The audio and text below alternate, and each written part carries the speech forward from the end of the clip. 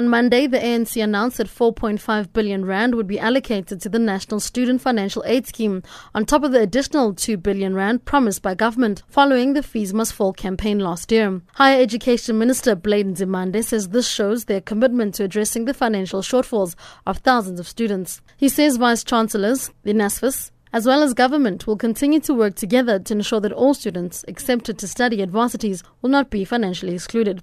I expressed appreciation for the work that the Vice Chancellors are doing to create a stable situation in our universities. It was confirmed that all qualifying students who have been offered a place at a university and who qualify for NSFAS funding can register without upfront payment. Chairperson of NSFAS, Nzimande, says in 2017, criteria for the qualification for financial aid will change. The pilot project will launch next year in a few selected universities. He says this is to address challenges faced by students of the missing middle group. These students are those whose parents earn above the 122,000 rand income threshold stipulated by the scheme, but also cannot afford to secure a bank loan. The 122,000 rand benchmark has not been increased for several years, despite the cost of living increasing. Nzimande says the new model, which will consider more factors, is likely to be implemented at all universities in 2018. We won't only just take into account, for instance, the gross income, in other words, like the 222. We look at the family circumstances because there are a number of cases where someone may be earning, for instance, 300,000 rand, but that person has a family of 11 and maybe 2 or 3 students at universities, and their circumstances are really not the same as someone who may be earning 250,000 rand but have 1 child.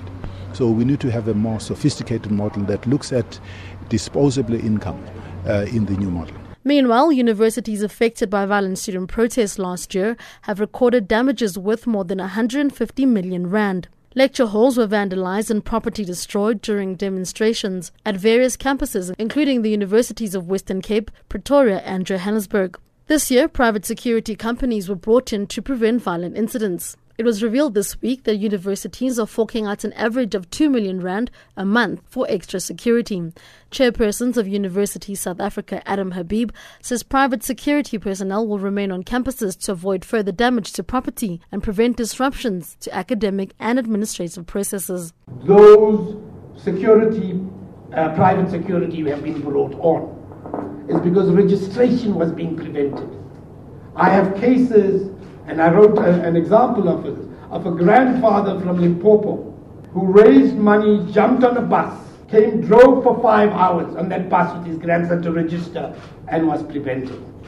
That is a violation of rights of the poorest of the poor, and it should not be allowed by any public institution.